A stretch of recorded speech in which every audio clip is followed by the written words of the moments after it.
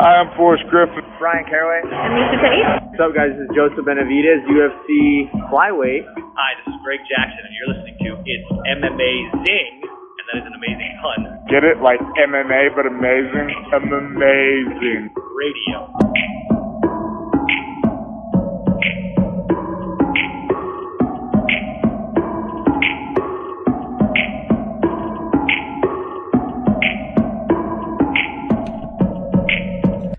Welcome to It's Amazing Radio. I am your host, Dr. Law.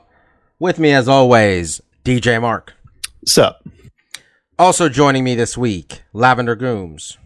Happy June 1st. Happy June 1st indeed. Kid Presentable can't join us this week. Be back next week, hopefully. We're just out here, man. People are getting tear gassed right now on the freeway by my house. There's protests. There's the virus. Everybody try to be safe. Shit got extra cray over the weekend. It's like, you know what? Things are slowly getting back to normal. Let's just crank this up with some protest riot looting going on. We're not even at what's your definition of normal? Like everyone pretending like this virus thing's basically done. We're getting back to normal, everyone. Let's start going back to work and going out on the streets. And hey, you know what? There's a lot more people out on the streets now than there was a week ago. Yeah, that's true. Everybody just try to be safe out there. All right. We're going to talk about a man who's now kind of involved in what's going on in the news, based on you follow Twitter at all. John Jones' stuff. We're going to talk about him a little bit. We're going to talk about Gilbert Burns taking out Tyron Woodley and whether we want to give more credit to Mr. Burns here or point to Mr. Woodley's declining stature. And then we're going to make some picks for this UFC 250 pay-per-view, which even when there's three of us splitting it, there will be a discussion among the three of us whether we want to pay for this thing or not. First off, John Jones. The general summary of what's going on is John Jones and Francis Ngannou want to fight each other, but they both would like to be compensated fairly. It's possible both these men have read the reports from the UFC lawsuit that the UFC pockets 80% plus of the revenue. It's possible. The UFC's like, Dana White's like, I don't think these guys want to fight. And everybody's like, well, no, they said they want to fight, Dana. You should call John. So apparently they talked to John Jones, and John Jones was like, I'd like to be compensated a bit more than what he's getting compensated to fight at a different weight class when he is, getting paid X amount of dollars to be to fight at 205 pounds, his actual weight class. Dana White says John Jones is asking for Deontay Wilder money, which, by the way, John Jones is the greatest mixed martial artist now, if not ever. Deontay Wilder is the third or fourth best heavyweight in the world right now. Him asking for John Jones money, I've been asking for Deontay Wilder money, actually sounds about right. It was funny because, like, Wilder, I'm assuming, was the lesser paid of him and Tyson Fury. So it's not like he even picked the most expensive guy. He went to the second tier, and that was still too much. Yeah. So. And then John Jones is like, I never did that. I never asked for specific numbers. I didn't ask for $30 million, whatever Dana White's saying. And Dana White's like, I got text messages, and everybody's like, can we see the text messages? And then Dana White's like, well, why would I lie? So, John Jones also has now given up his light heavyweight title, allegedly, making him the second UFC champion in as many weeks to leave, partly due to not getting paid enough. The other one actually had two belts, Henry Cejudo. John Jones is now stopping people from spray painting Albuquerque, and is also rebuilding businesses that were looted last night. Not just stopping people from spray painting. He's straight up sunning these people, matching those. That one guy's like, I'm not. One guy's like, I'm not gonna do anything. He's like, give me the spray paint can, and the guy's like, oh, okay. when I first saw that, the headline makes you think like, oh, this is like a nice thing. I assume that he's kind of telling these like, you don't want to do this. No, he's just fucking flexing on fools. Yeah, I was like, okay, that's kind of the John Jones. That's the John Jones morphing his powers into like doing good instead of evil slightly. John Jones is basically Hancock now, is what he is. Okay, right?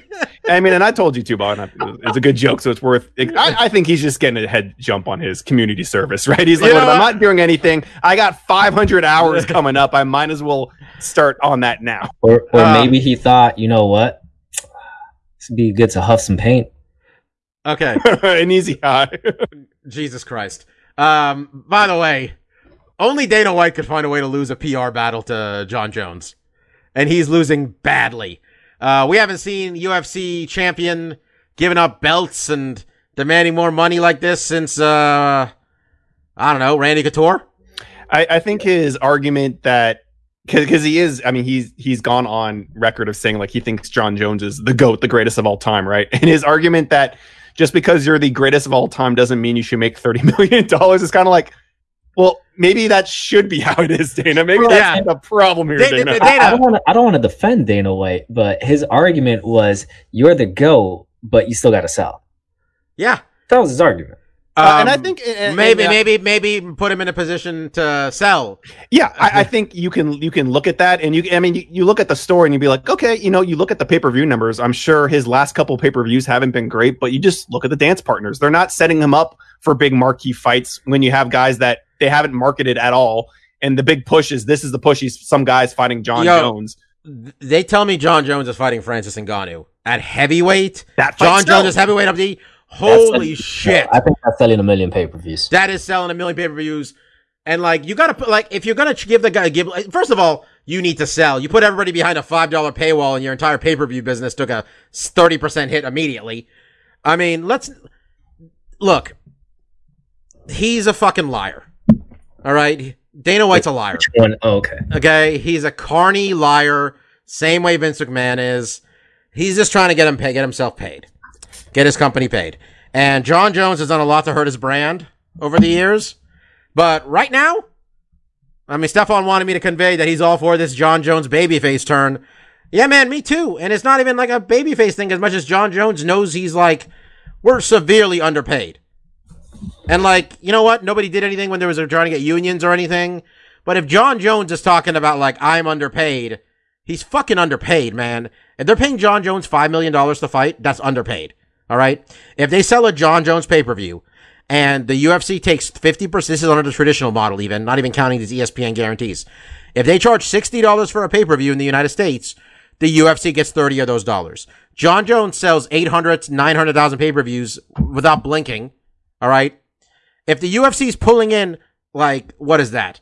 I can't even do the math right now. Like, $30 million, $27 million, $25 million. What equation do you use that Jon Jones only gets $5 million of that pay-per-view? Because we know what UFC pay-per-view with the name UFC on it sells about 250,000 pay-per-views with no stars. And one other thing I thought about today with this, just talking about does he sell argument is one overriding feeling I've had with a lot of Jon Jones pay-per-views over the last 2 years when, he hasn't been a fuck up and actually has been fighting is that doesn't really have a lot around him to help him sell these pay-per-views a lot of times. A lot of times whenever Jon Jones is going to fight, there's a few sentiments that have run through my head. One is, he's fighting that guy? Okay, sure. I guess he's the next guy up. And then the other part is, so the UFC is just expecting just him to sell this pay-per-view because normally his undercard is not the highest quality of weed in the dispensary, if you know what I'm saying. Yeah. These guys are underpaid. Everybody's always known that. It's the way it's been for a long time. Jon Jones being the one to point it out, and just he doesn't need to do this shit. Henry Cejudo's like, I don't need to do this shit. I think that's another argument that Dana makes often that I just don't think holds a lot of weight. He always says, like, these guys that ask for more, he's like, he's got plenty of money. Why is he asking for so much money? He's got plenty. You guys don't know, but he's got plenty of money. He's like, well, yeah, he should have plenty of money. He's the top of the class in his sport. Everyone else and any other, mainstream sport, when they're top of the class, yeah, they have enough money to survive. It is about building, like, not just a legacy in the sport, but like a financial legacy for your families. Like, everyone's going to be fine. The whole point of putting yourself in a position where you take brain damage professionally is that you have enough money for your generations of your family to be okay, right, Mark? I think you have to think too. A lot of these fights, especially at someone at this level, you know, I talk a lot about these fighters need to have exit plans. You know, like when you leave the sport, how are you going to make money? When you're at this top of level, you don't have to worry about that, right? You shouldn't have to worry about that. You should have enough money that once you retire from fighting, you are retiring your professional career, and you're going to be able to live out your days comfortably without having to have another source of income, because you're at the top of the game. You know, you should be making enough money that you're financially set, that you shouldn't have to, you know, if you want to get into other businesses, of course, you know, you have the money to start up more businesses and flex the economy and start your own gyms and have your own fight teams and start your own clothing line, whatever you want to do. That's fine to make more income. They shouldn't have to do that, right? When you retire in a sport at the top of the game where you've been making, you know, the most money in your division or whatever, you shouldn't have to think of other revenue streams. And I don't think Jon Jones necessarily will have to, but the fact of the matter is that he's also a guy that his brothers are also high level athletes, and he's seeing what his brother's getting paid. Like, that was like 25 million for 5 years, or 80, I think it was like 80 million for 5 years. It was insane. And he doesn't, you know, that's sport. And I don't want to draw comparisons, you know, these are top level athletes, but this is an individual sport, right?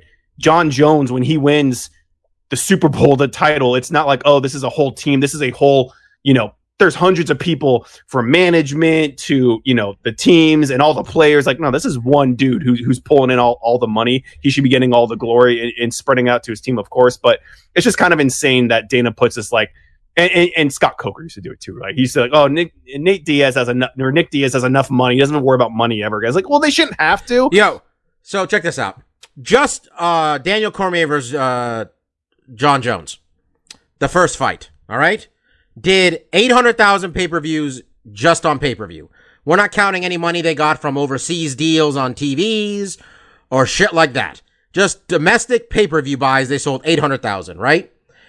At $60 a pop, with the UFC getting half of it, that's $24 million UFC's cut of the pay-per-view. All right? That's not talking about gate. That's not talking about sponsors. That's not talking about TV deals around the world. That's just the pay-per-view part. Jon Jones, if he made $5 million, okay, let's take that part of it. Daniel Cormier made $3 million. That's $8 million, okay? The rest of this card, you guys think Miles Jury in the co-main event got paid? 50 each, probably. Yeah. The rest of the card didn't make $1 million. So the UFC's cut was what, 15 million? And the fighters got 9? That's just from the pay-per-view buy rate? Well, come on, man. This is a fucking joke. Yeah. They have no argument, you know. There is none. And they keep trying to say like he's compensated well, but this is like when you look at and Bobby, I mean, look at like Bobby is not fishing numbers that aren't known. Like, we know generally how much the pay-per-view sell. Like, there's not hard set numbers, but they come out. You know how much the pay-per-view costs. You can do that math. And then like you just provided, Bob, like just on that alone, it's like, oh, they're already getting underpaid. And then you talk about all the other millions of dollars. And to be fair to UFC brass and Dana, I would agree. Maybe now is not like the best time in the world to be asking for a pay raise, because they are making less money because they had to cut events. They're not getting gate. Oh, they're going to have their most profitable year ever because they don't make a lot of money on gate anyway. Yeah, but I mean, even regardless of that, it's still like your argument is like you've let so many champions go because they make this argument. Like, I'm not getting fairly compensated. And then the UFC's like, oh, fine, we'll just find another guy, whatever. And it's just messed up. If you're supposed to be the best league, these guys should be compensated. You don't want these conversations where they're unhappy. Oh, yeah, and let's just recap what's going on here. 125-pound champion. Quit the sport because he's not getting paid enough. 135-pound champion. Same guy. 145-pound champion. Stuck in his country, can't travel. 155-pound champion. Stuck in his country, can't travel. 170-pound champion. I don't know who that is. What he's doing. Usman. Yeah, you did it earlier today. Usman, trying to talk himself out of another paycheck somehow. 185-pound champion. Who is this? I'm losing track of who the fucking champions are. It's Israel. Israel. Another person out there protesting, giving speeches. Stuck in his country, can't travel. 205-pound champion. 205-pound champion. Has quit because he doesn't want the belt anymore because he's underpaid. Heavyweight champion is busy doing his other job helping people. Did I knock them all out? Women's champion. One of them fighting this weekend. We'll get into that. One of them fighting this weekend? I guess technically two of them are fighting. Yeah. She has two. One of them's in China. I don't think she's coming back. I don't even know who the 125. Valentina will fight anybody. She's got nobody to fight, though. She's around. I'm just saying. Look, we said it back then. We're like, if the UFC fighters don't get together and like don't unionize, we're not going to complain about the lack of a union. This isn't me doing that. This is me saying they're all underpaid. This one especially is vastly, whatever they pay Conor McGregor's underpaid. Let me put it that way. Okay? But I guess silver lining here is these champions saying this is good, because the reasons why unions didn't ever get traction before is like, well, the guys making, top dollar, they're fine. Chuck Liddell and Randy, they were never going to want to start a union because they were making decent money back then. When you start having your champions that are pulling in decent money being like, yo, this is still not good enough, then because they have the clout, they have the leverage, and you see the brass already being like, oh, whatever, they can just quit. Henry Cejudo wants to retire, whatever, we're not going to fight for him. John Jones wants to vacate his belt, whatever. But I mean, you get enough of these guys, and I hate to say it, but at this point, it seems like the UFC is kind of, even with their semi-quasi stars are okay. If you get the Conor McGregor's into this conversation too, who have, he's also kind of complained about his pay. I mean, it's hard for him. He made like $30 million on his boxing thing, and then to come back to the UFC where he's pulling like, how much did he make for the Habib fight? 10, maybe 10. So he's making a fraction of that, and it's like he got his ass kicked. These fights are going to be tough. Not like the Floyd Mayweather fight was a picnic for him. He kind of got tuned up, but yeah, I mean, it's going to take that kind of stuff. And I don't, honestly, at this point, I don't even know if the UFC, if Connor's like, we need a union, they might be like, well, fuck it, we'll make another star. Dude, they don't make any stars. That's the best part. You have a union. The best part of this is the UFC makes no stars. No, someone tell me which star the UFC made themselves. They can't make a guy. They had never made a black guy. Well, I mean, right now, they don't know how to pro. I mean, we've said it 1,000 times, Mike. They don't know how to promote to the black community to save their fucking lives. They have no idea how. Right? Like, let's be honest. Like, no. That's the thing. Is it the responsibility of the UFC to create stars? They're called the promoter. That's their own entire job. If they're not promoting stars, what are they doing? They're not a sanctioning body. What purpose do they serve? But what I will say with that argument is, I think they're attempting to with the Dana White challenge, contenders, whatever. That's their attempt to find new talent, get them in the UFC, and put them in front of people's eyes. And sign him to a 6-fight deal, paying him 20 and 20. Probably they find new exciting talent. I mean, and look, because I'm picking up on this because almost every pay-per-view card, not this one that we're going to break down later, they have one fight in there where on paper I'm like, why the fuck are these two guys fighting?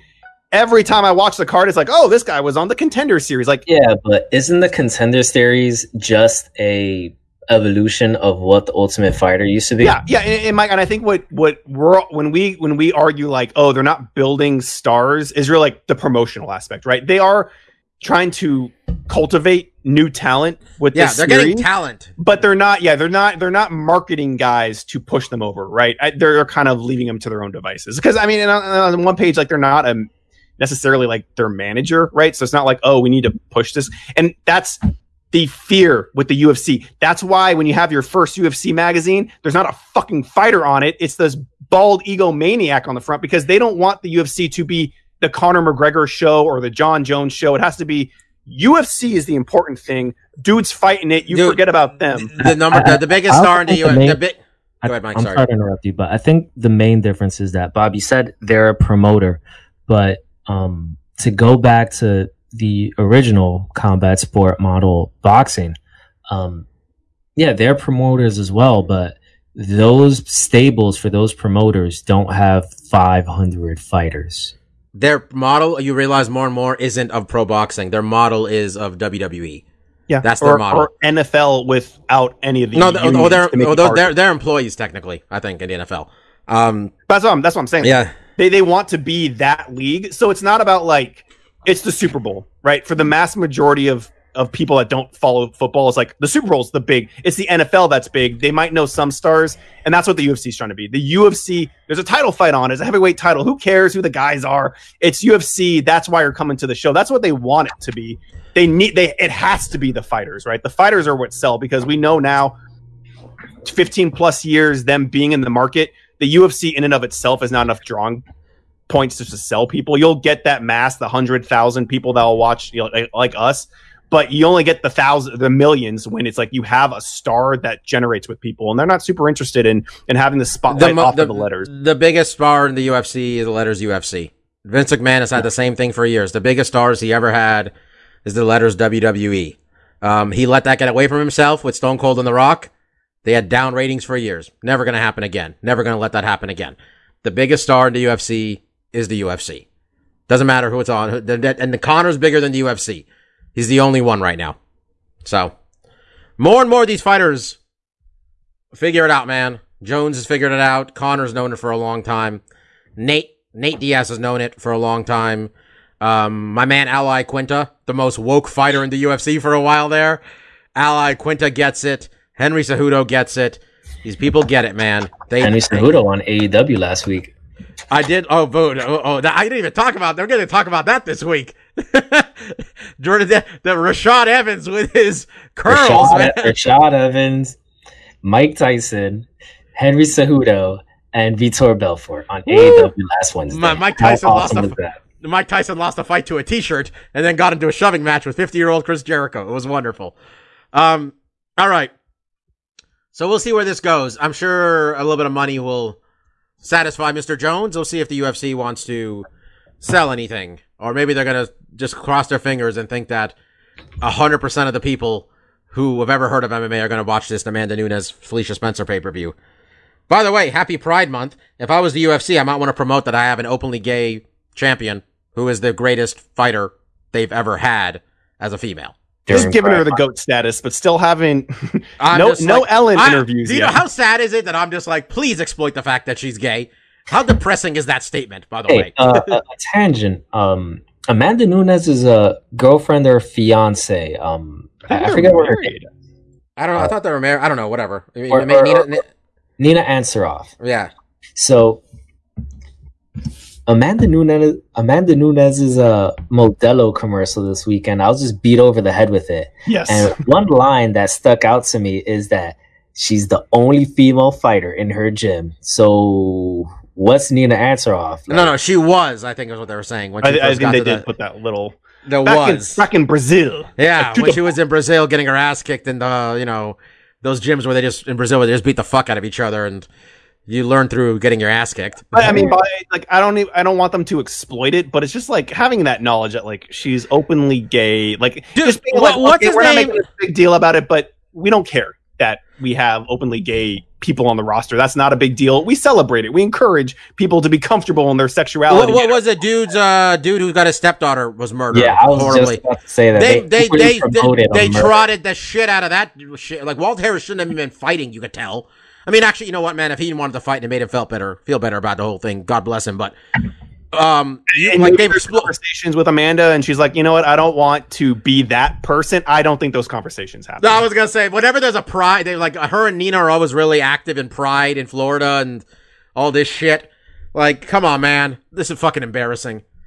Just anyway, we'll talk about Amanda Nunes' fight in a minute. But first off, we got ourselves a contender at 170 pounds, guys. Gilbert Burns went out there, put the pressure on Tyron Woodley from round one. Clean sweep. I think 50-44. I think he got a 10-8 in that first round on most people's scorecards. It was Marcus. It was, at the end of it, I was honestly half asleep, but I was not sure if I should feel more think more about how well Gilbert Burns did or think that maybe Tyron Woodley's gotten really old in 2 fights. Yeah, I mean, I thought Gilbert looked good in this fight, and obviously he came out house on fire, hurt Woodley really bad, cut him open in that first round, and really dominated. And from there, I think we, at least personally, like the Tyrone we saw from there, I'm fairly comfortable in seeing that Tyrone where he's super inactive, not taking a lot of risks, and ultimately he's just not fighting very much, right? And I think that's what we saw in his last fight, where I think Tyrone, not to be, super discouraging of his mental ability, but I think he's one of those fighters where it's, or at least for me, like I don't see him coming back from adversity very much. I see him kind of in that first round getting beaten and just not ever getting out of second gear. He needed to be a lot more active. And even if he was, I don't think he was beating Gilbert on this night. Gilbert he looked like the younger, faster gunslinger in this one. Anytime they had exchanges, he was getting off 2-3 more punches in the pocket and scoring and hurting. And, I think this is a big coming out party for him. Obviously, his last fight against Maia kind of put him a little bit more on the radar, but Tyrone is the kind of former champion win that you really need to kind of solidify yourself in the division. And now he's easily in the conversation with your Covingtons, obviously Usman, and even, you have guys like Masvidal and stuff. So he's in that conversation. I think he's the number one contender. I kind of think he needs one more. Who's the number one contender right now, though? But right now, that's a good point. There's not really one. I mean, they're about to give it to Jorge. Jorge's and he wants that fight, right? Like Jorge kind of has had the most heat on him. He wants that fight. Well, I think Piers Usman wants the fight more than Jorge does, because Jorge already agreed to it, but like Usman thinks he needs to make more money, which by the way, when I say he's talking himself out of paychecks, he's not wrong that he needs to get paid. I'm just saying he doesn't have a lot to. He doesn't have any weight. Dana will be very quickly be like, okay, we got. Dana will trade you to ONE FC real quick. Yeah. All right. Remember that champion, guys? It's entirely possible that in an Usman Masvidal fight, Masvidal is going to be getting paid more than Usman. You think it's a possibility? I would, Mike. That is a virtual certainty. What do you think Usman is saying? He'll fight Conor McGregor, man. Usman wants to get paid in one of these title fights. All right. But back to Burns, he looked great in this fight. His hands look great. Obviously the grappling pedigree was always there. These guys need to evolve, and he obviously has with his hands. He has extremely fast, deadly, heavy hands. He put them to good use. Got a huge win over Tyrone. And yeah, a potential star in the making. Yeah, I look like a damn fool considering last week I said, well, Tyrone was able to handle Wonder Boy twice with his stand-up, so he should be able to handle Gilbert. And that was dispelled and refuted pretty quickly in the first round. I thought, Mike, did you catch that they kept telling him, you can do this, you can do this? Like, it seems like Dean Thomas, his coach, was really out of real, like, with Woodley, they didn't think he didn't lack the skills to get this done. It was almost like a self-confidence thing. It's almost like he lacked motivation and the spirit to actually go out and do it. I'm not sure it was motivation as much as like, maybe after he got his belt taken from him, he hasn't fought in a while. Bobby, if you got to tell someone repeatedly, you can do it, like you're Rob Schneider from The Waterboy, yeah, that's a lack of motivation. I think it's a lack of confidence too, to be honest.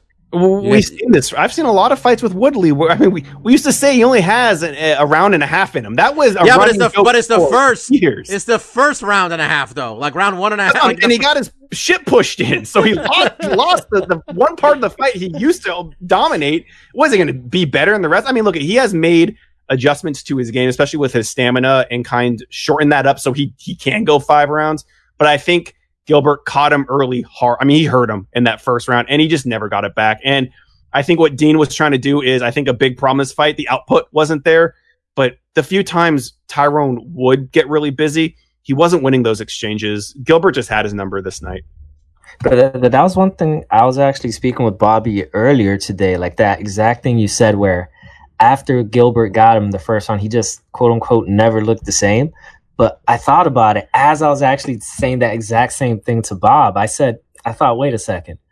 But the rest of the fight is exactly how he's looked in his last 6 fights. Yeah. It's so weird how our perception of these fighters morphs and change. Because for a long time, it was just what we're talking about. He has a round and a half in him, and then he gasses out, and he's not championship material. He couldn't beat Nate Marquardt. This guy definitely has a cap. He went to the UFC. He started knocking people out. And our perception of him changed. Like, oh, this guy is kind of an action fighter. He has heavy hands. He can get it done. And then we've had performances where, some of the Wonder Boy fights, he was very lackadaisical. And then, it varies from fight to fight, because he looked great in the Till fight. And then the Usman fight, he just looked like he just didn't have it in him at all. In this fight, he just looks like the fight was just taken from him. My big takeaway, though, was the first round, he did get his shit pushed in. Second round, he came out a lot more aggressive and was doing well in the first couple minutes, but he just couldn't keep that momentum up. I think the younger guy just had the better stamina that was able to push harder.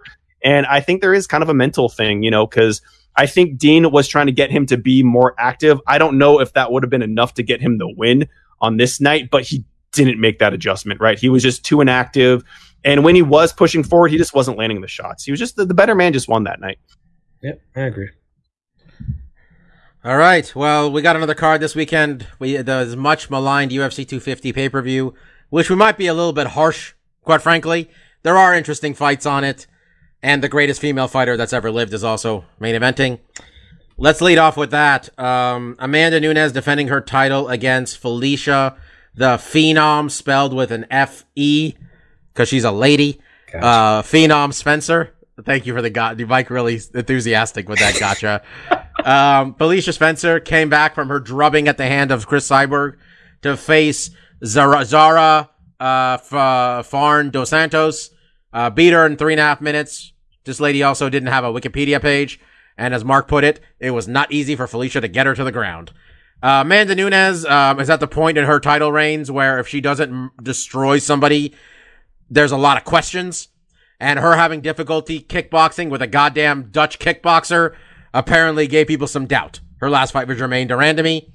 Amanda, I think, still won 4 rounds. If I'm not, someone correct me if I'm wrong. Sounds right. It wasn't in doubt when it was over. Let's put it that way. Besides a good up kick, I think at one point in there.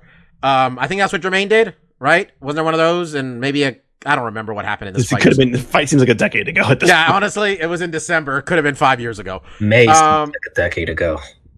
Seriously. Amanda Nunes is a massive favorite. Minus 630. Felicia Spencer plus 465. Yeah. Come on, man. Stefan's not here. He's picking the GOAT. I'm picking the GOAT. Mike, you're picking the GOAT. Mark, you're picking the GOAT. Does anybody think this makes it to the 3rd round? I think it could. I mean, I actually do too. I think it's not super likely, but I think Felicia Spencer, she has some things going for her. And I think a lot of the main talking points is she's a real 145er. It's true. She's a bigger girl for 145. Amanda Nunes is moving up and has been kind of smaller for this division. And she potentially has a skill set that if somehow she can get on top of Amanda Nunes, that could spell trouble.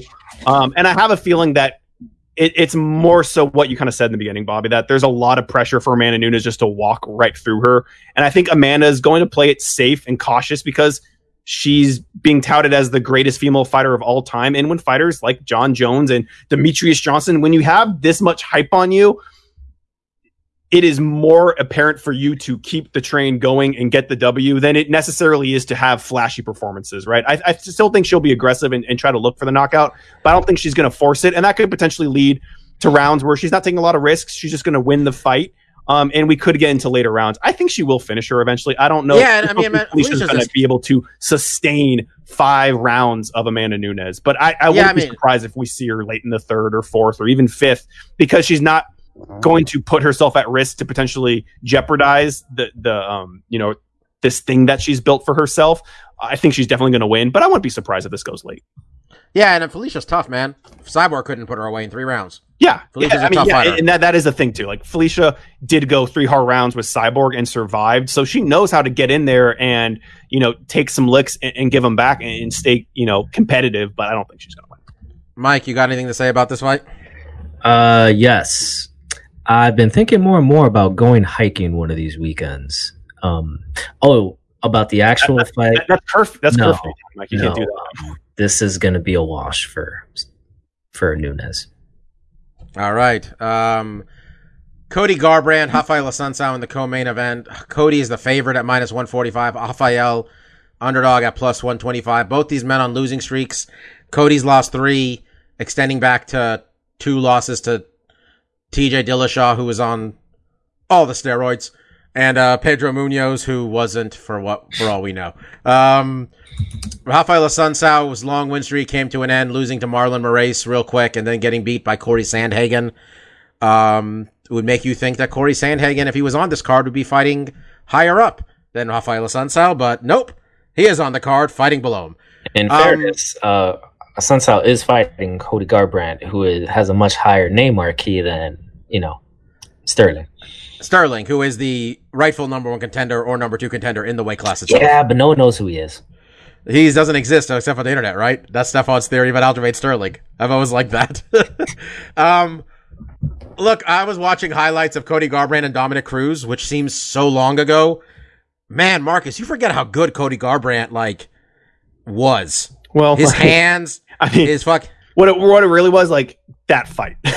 That fight made him look like a fucking monster. Well, I mean, he also, like, dude, he, like, knocked out everybody. Like, he didn't lose to anybody. He did. Until He had a good run up, but I mean, Dominic was a guy that was, like, untouchable. Like, basically going to that fight, like, no one can touch this guy. Like, TJ and Faber and all the best, like, they have to chase this dude around and maybe they land a couple punches. And he just mopped the floor. He's not only did he just beat the shit out, he's clowning him. Dude, he was doing the Dominic head movements too. And I'm like, whoa. He was doing the fancy footwork. I mean, and that's like a minute in the fight. Dude, do you remember how this dude's number? Do you remember Dominic was like, before the fight, the pre-hype fight, you were all like, man, Cody's way too emotional to fight Dominic. He's going to just be he's going to be a bull and the other guy's going to be the matador. And Cody fought like the best fight anybody's ever fought, against a smart fighter. That gave him a lot of credence, right? And then, like you mentioned, we haven't really seen that dude in a while. It's that shit started going, man. And you can look at the TJ fights, and absolutely.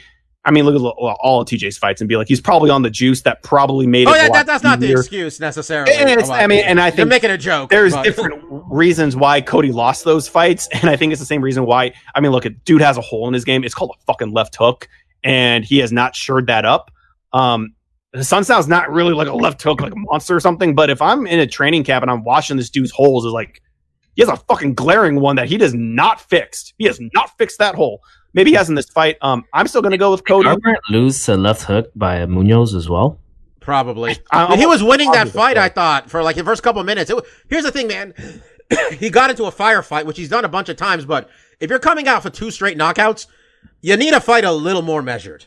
Just like he doesn't fight measured at all. Even like he has that hole, and then also he goes in like he's got really good hands, but he keeps his hands low. Real low.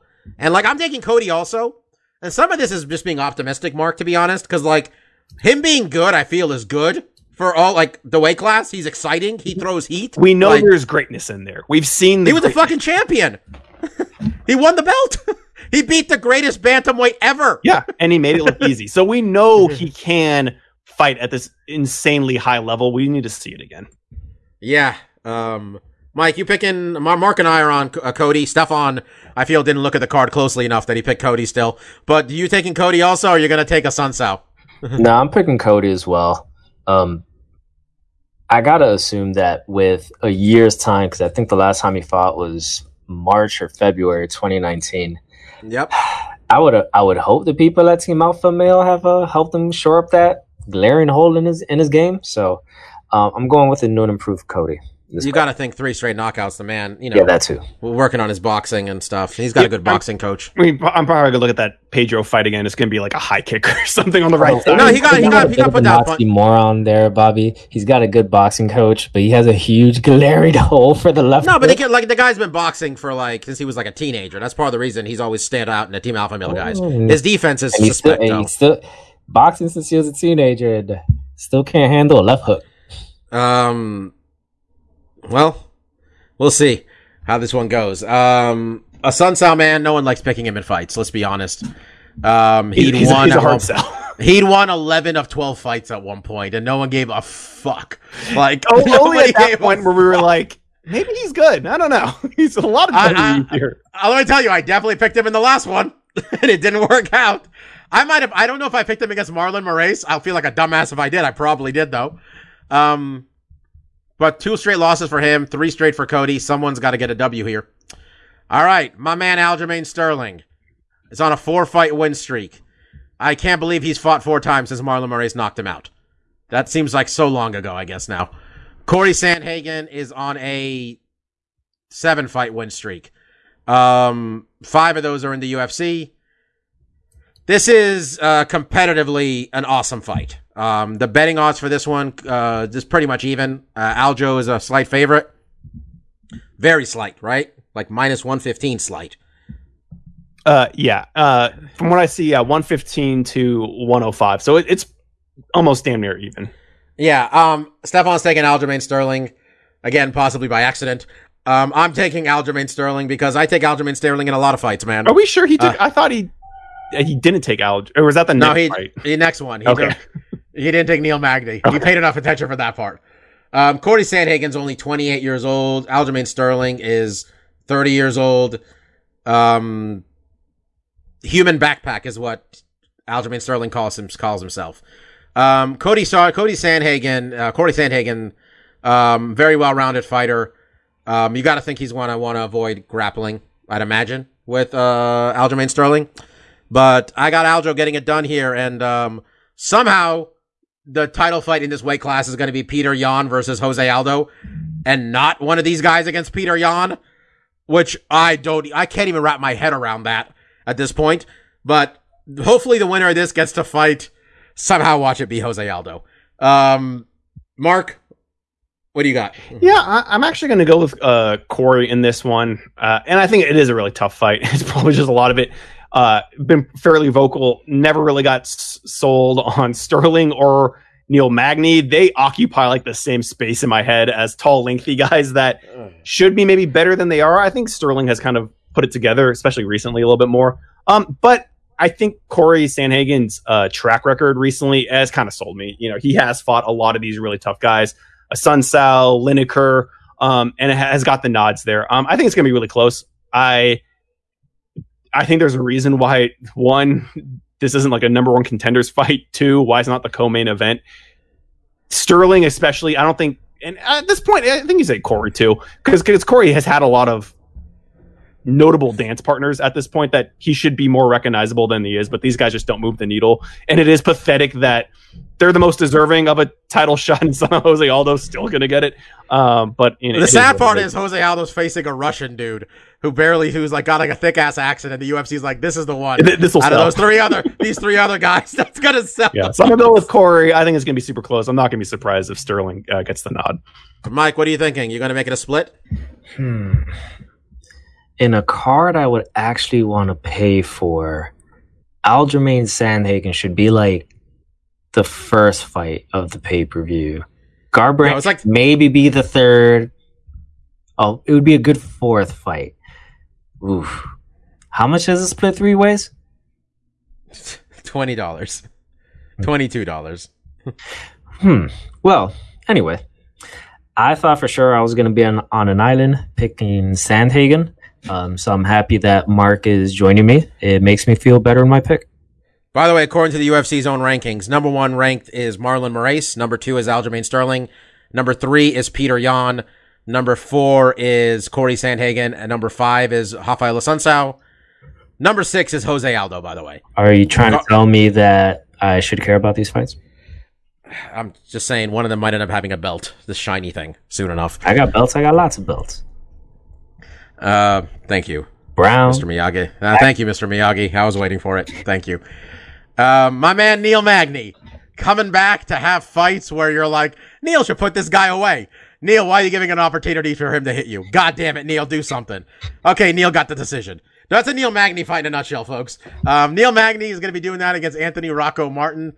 Rocco Martin, coming off of after losing to Damian Maia, which snapped his 4-fight win streak, came back, got a win over Ramazan Emeev in Moscow, Russia, and back in November on a card headlined by Magomed Sharipov versus Qatar, meaning the UFC doesn't give a fuck about Anthony Rocco Martin. Neil Magny, they made him fight Li Jingliang on pay-per-view back at UFC 248, which was the pay-per-view headlined by Izzy Adesanya, Yoel Romero, and Weili Zhang and Joanna Jędrzejczyk. Betting odds for this one, I gotta think Neil's the favorite, Mark.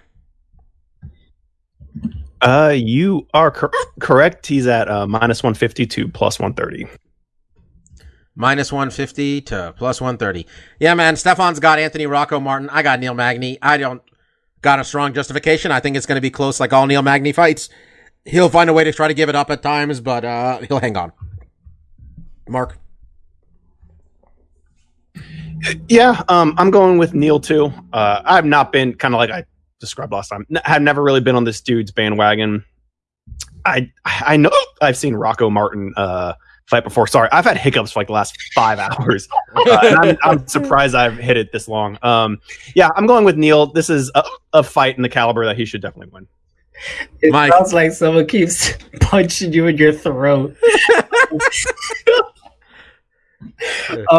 Earlier when Bobby was telling me his what Steph's picks were gonna be, I tried to guess them, and when we got to this fight, I said, "Well, Steph probably has no idea who Anthony Rocco Martin is, so he's picking Neil Magny." To which Bobby countered, "No, he's actually picking Martin." And if I'm right, Mark said, "I mean, he knows who Neil Magny is." That's. That being said, I found that kind of funny, but I'm still picking Neil Magny because my thought process is I don't know who Anthony Rocco Martin is. I know who Neil Magny is. Right on. UFC 250's main card opening up with Sean O'Malley versus, oh my god, he's still fighting. Why is he still fighting? Oh yeah, all these guys are underpaid. Of course he's still fighting Eddie Wineland. Did that sum it up for you, Mike? About why he's still fighting? We're on a real soapbox today in this podcast, huh? I'm just saying. Isn't Eddie Wineland a firefighter or something too? Or am I inventing this up? I don't know about that. He also works part-time for a maintenance company. Nobody who fights on pay-per-view should have a second fucking job. Wait a second. He's an electrician or some shit? Yeah, he went to trade school. Anyway, I digress. Look, Sean O'Malley is an absurd favorite on this card, Mark, right? Yeah, he's minus 475 to plus 380 for Eddie. Plus 380 for Eddie Martin, Eddie Wineland, a man who's been doing this for so many years. The first ever WEC Bantamweight champion, which is now the UFC Bantamweight title. He's got 24-13-1. I really thought he retired at one point. But anyway, Eddie Wineland. Look, I'm not picking him. I got Sean O'Malley, Stefan Swat, Sean O'Malley. They're setting up Sean O'Malley to win this fight. Mark? Yeah, I think this is a good step up in competition, at least in name value for him. And it's stylistically a great fight for him. Someone who's going to stand and bang with him. And Sean O'Malley has just looked fantastic on a stand-up. Yeah, so, that being said, I mean, if he better not be sloppy, he has to be on his P's and Q's because Eddie Wineland will crack him. Eddie Wineland's got good hands, right? Yeah, I agree. I have every Sean O'Malley fight I've seen. Dude looks untouchable. Like yeah. he there's a lot of hype around him, and it's granted. I mean, he has an interesting personality. He's very charismatic, but when he's in there, he is extremely confident and precise, and I think he'll just cut through Eddie Wineland. But you're right, Bob. If he makes a mistake, Eddie Wineland will catch him and can win the fight. Yeah, especially with Sean O'Malley, keep his hands down, head bobbing thing he does a lot. It could cause problems. Mike? We're sweeping this one. I am looking forward to seeing Sean O'Malley back in the ring. I was about to say the ring, in the octagon. Right on. All right, let's do stuff we like. Marcus, given your current hiccup situation, I'm not sure what you want to say, but you want to go for this as best we can. Go for it, buddy. Yeah, not a ton. Unfortunately, one of the things that I was going to spotlight this week got delayed. Sony was going to reveal the PS5 games, if not the system itself. They were going to have an hour-long presentation on the 4th, this coming Thursday. Given what's going on in the States right now, they decided to delay that, which is unfortunate, but makes sense, right? There's a lot of world events happening right now, and they don't really want to try to overshadow that or try to take some of the headspace. There's just people are concerned about other things, so they're pushing that off. So I guess I would just highlight a couple things I've been consuming over the last week. Me and Christine watched Jurassic Park, the original one, over the weekend. That was fun. She had never seen The Mist before. So we watched that. She really enjoyed it, which made me think, like, I thought they made a TV show, which they did, which is on Netflix. And we started watching that, and I think we're like 3 or 4 episodes in. It's pretty good. I didn't really think they needed to have a TV show after the film. I think the film did a good job, but there's a lot of interesting kind of narrative points that they kind of left hanging in the film that they can kind of develop on the TV show. So that could be potentially interesting. Outside of that, God, I'm so sorry about the hiccups. I'm playing Everybody's Golf, and The Last of Us 2 had a state of play last week, and final preview came out this morning. So that's right around the corner. I think next Friday reviews will come out. That's kind of the next big game, but that's kind of all I got. So yeah. Mike. Yeah, fun fact for you, Mark. Velociraptors were actually the size of chickens or big turkeys. More feathers too. And supposedly dinosaurs had feathers. For me, I guess just 2 main things this week. One of them depressing is the the Netflix miniseries on Jeffrey Epstein.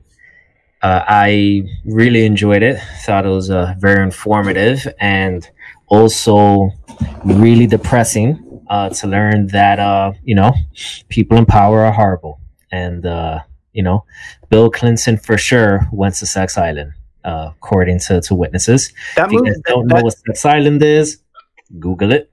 That doc is too scary for me, Mike. Not because of the subject matter, but I literally thought someone killed this dude. Someone's got a hit list. They don't want this shit getting out. I don't want to be on some 2 million list of people who watch this film that need to be exercised. So I'm like, you know what?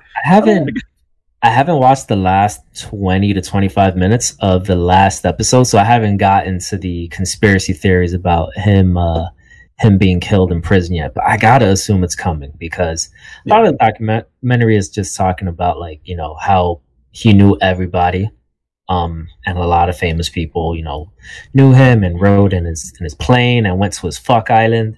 So I would give that a look. If you're in this weekend, oh, wait a second, you're going to be in this weekend. If the regular news, the current news isn't depressing enough for you, why don't you look at a fucking documentary, a bunch of fucking pedophile and the powerful people that helped keep him safe. On a more uplifting note, I binge watched the new Steve Carell comedy on Netflix, Space Force. I know Mark was saying that he didn't hear great reviews for it, but not horrible, but not like the second coming of Office.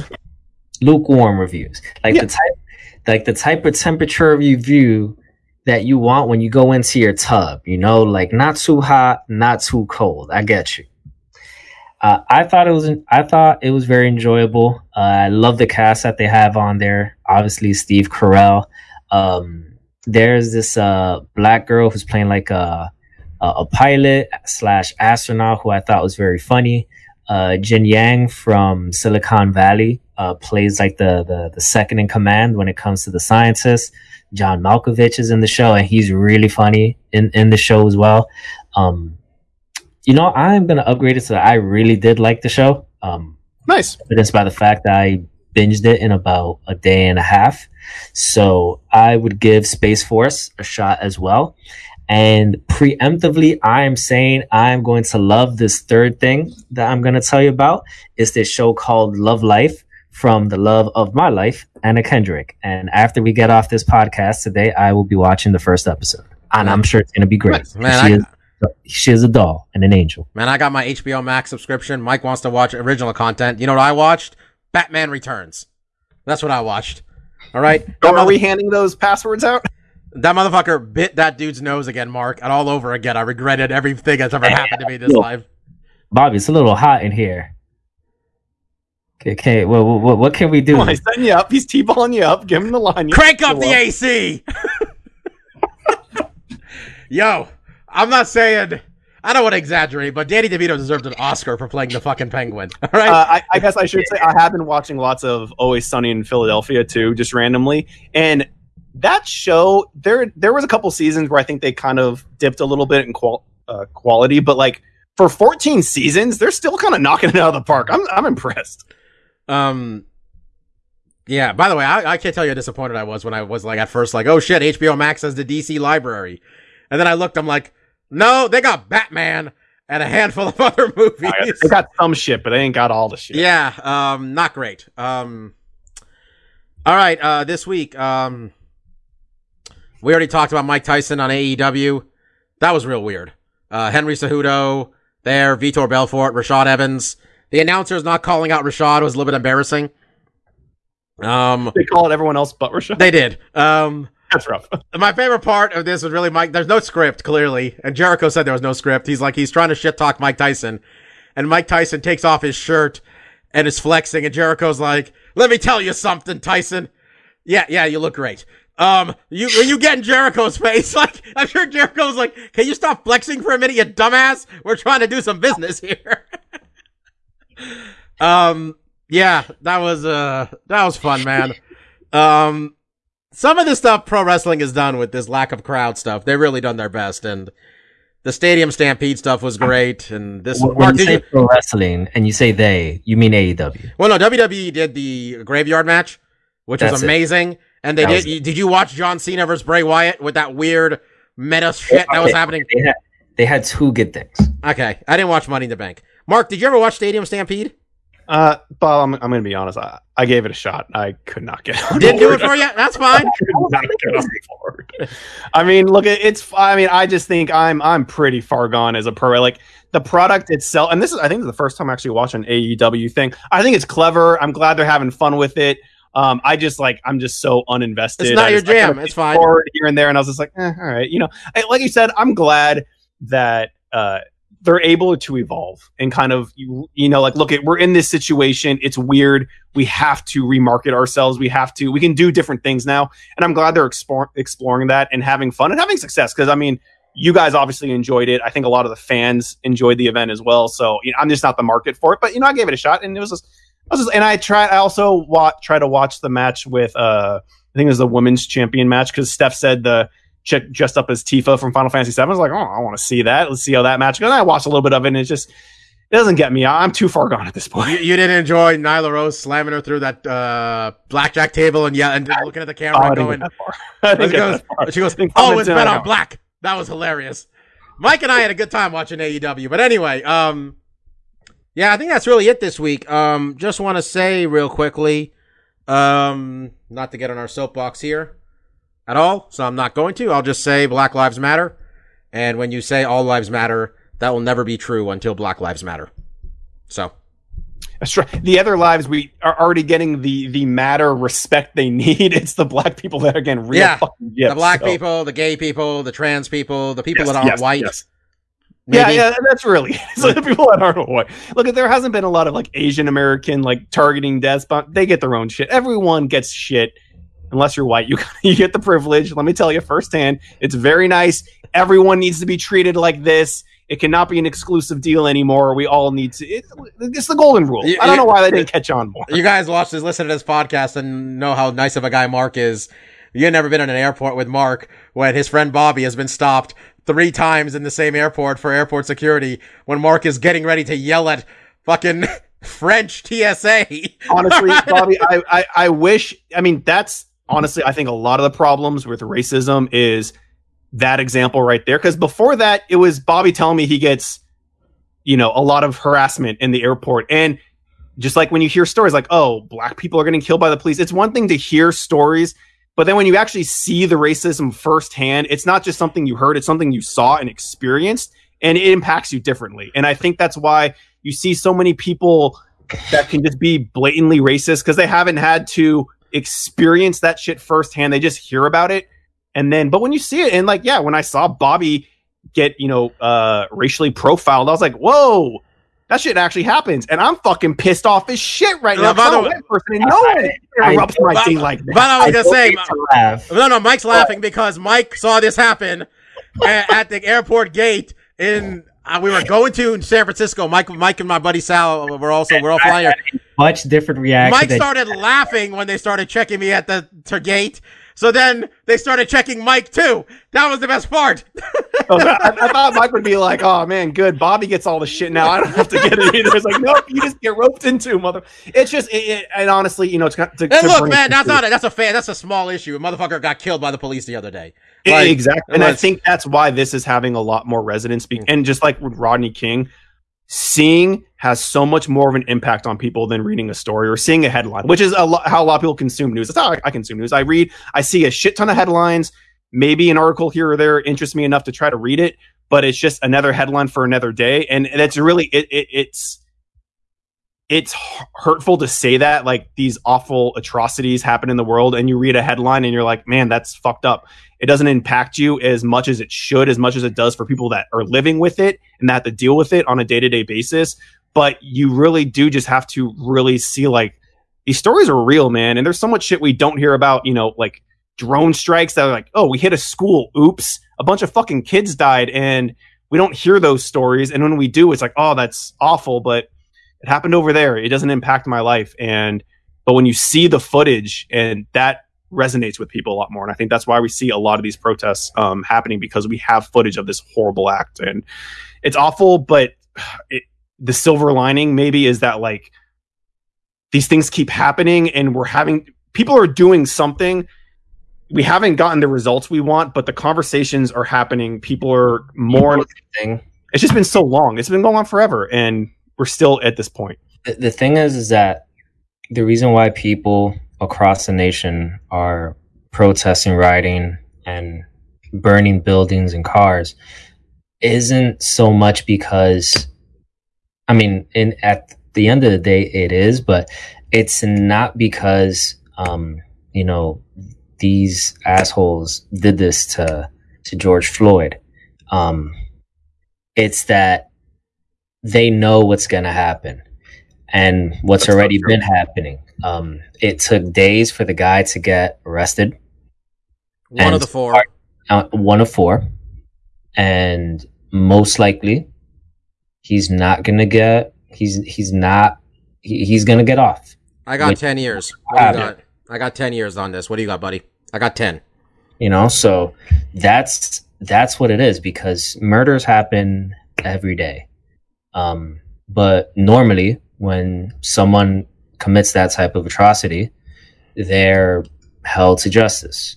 It happens swiftly, and normally it happens without bias. But there seems to be a pattern that when, you know, white cops commit this act against, you know, minorities, or in most of these cases, black people, they tend to get off. And people, in my opinion, are understandably mad. Yeah. That's well put. I mean, it's like, we don't need to tell you guys anything you don't know. I think most people stand with where they stand.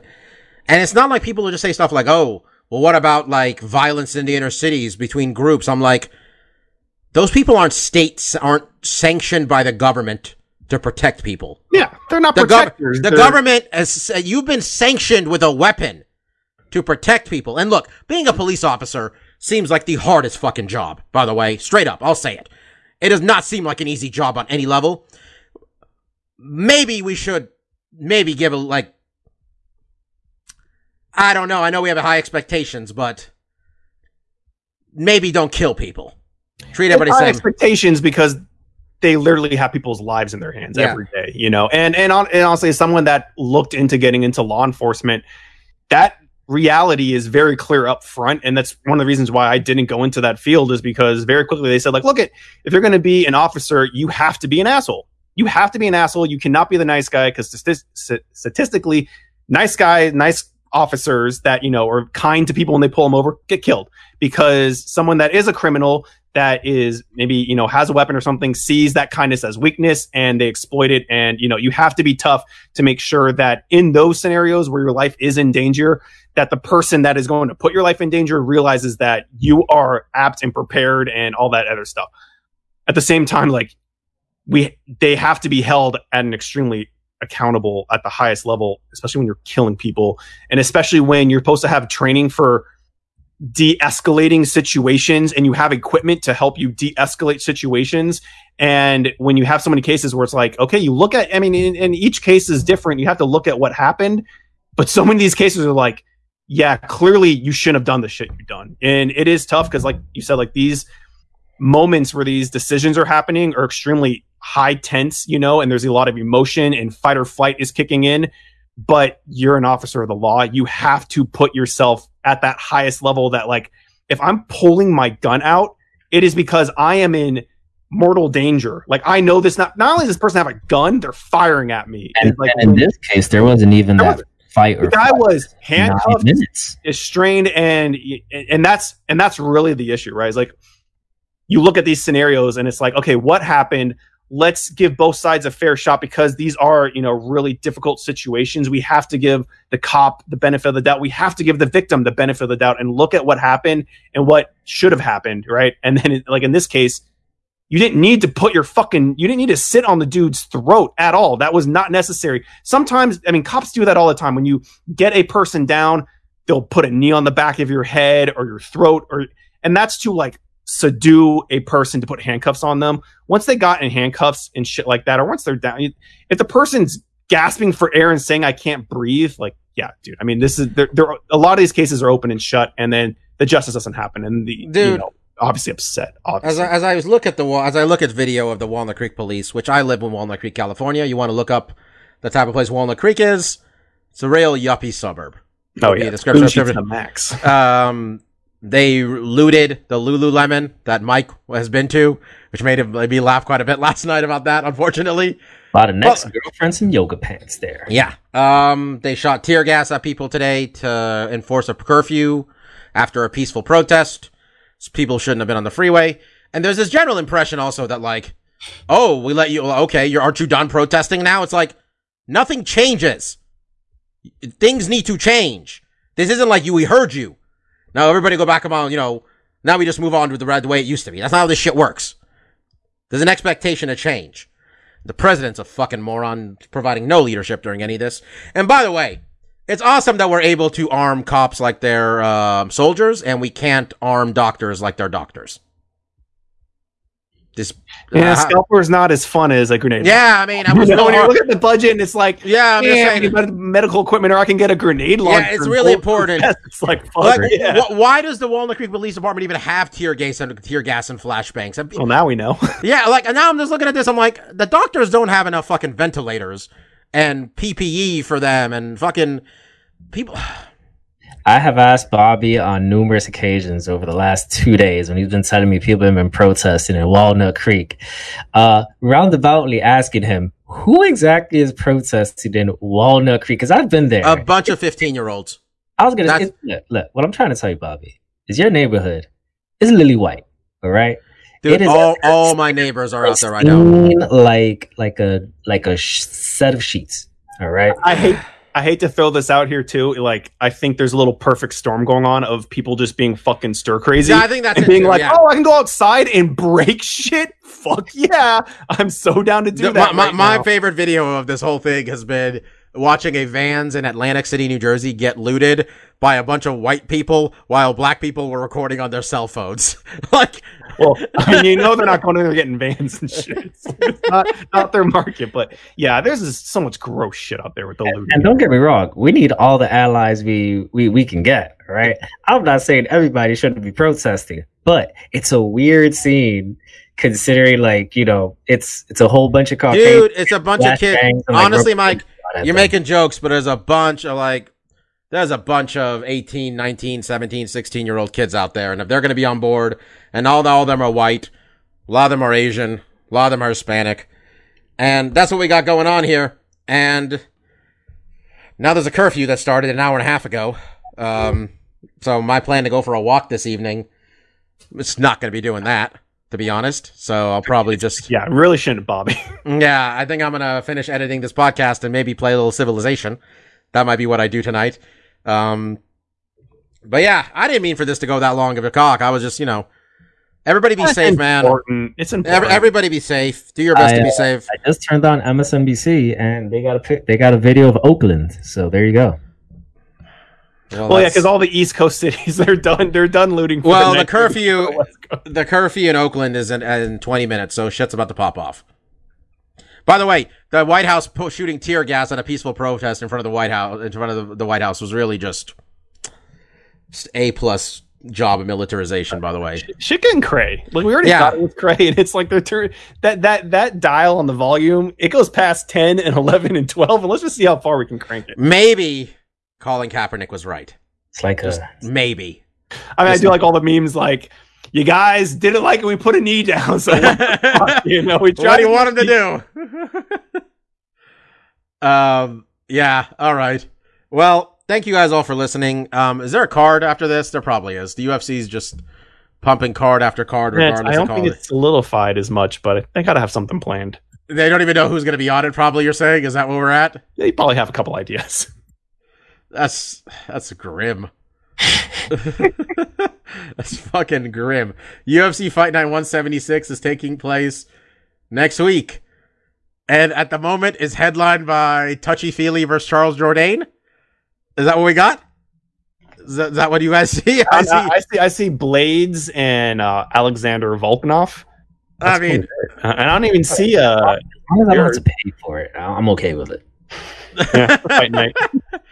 We're at the end of this podcast, folks. There's gonna be a 1-minute conversation with the group here where we have a tribal council on whether we're going to pay for this pay-per-view or not. I'll say this now: the main card is better because I was looking leading up to this. They did not solidify that, so they had a lot of the prelim junk kind of up there at the top, and I was like, no way, man. Look at the main card now. I was like, this isn't the worst. Look, man, I got a curfew that's apparently going to extend through Monday. And so I'm not doing anything. All right. We'll be back next week, guys. Hopefully full house. I was Dr. Law. That was DJ Mark, and that was Lavender Gooms. Thank you all for listening. Be safe out there. In every regard. Remember, the plague is still out there. So be safe, and peace out. See ya.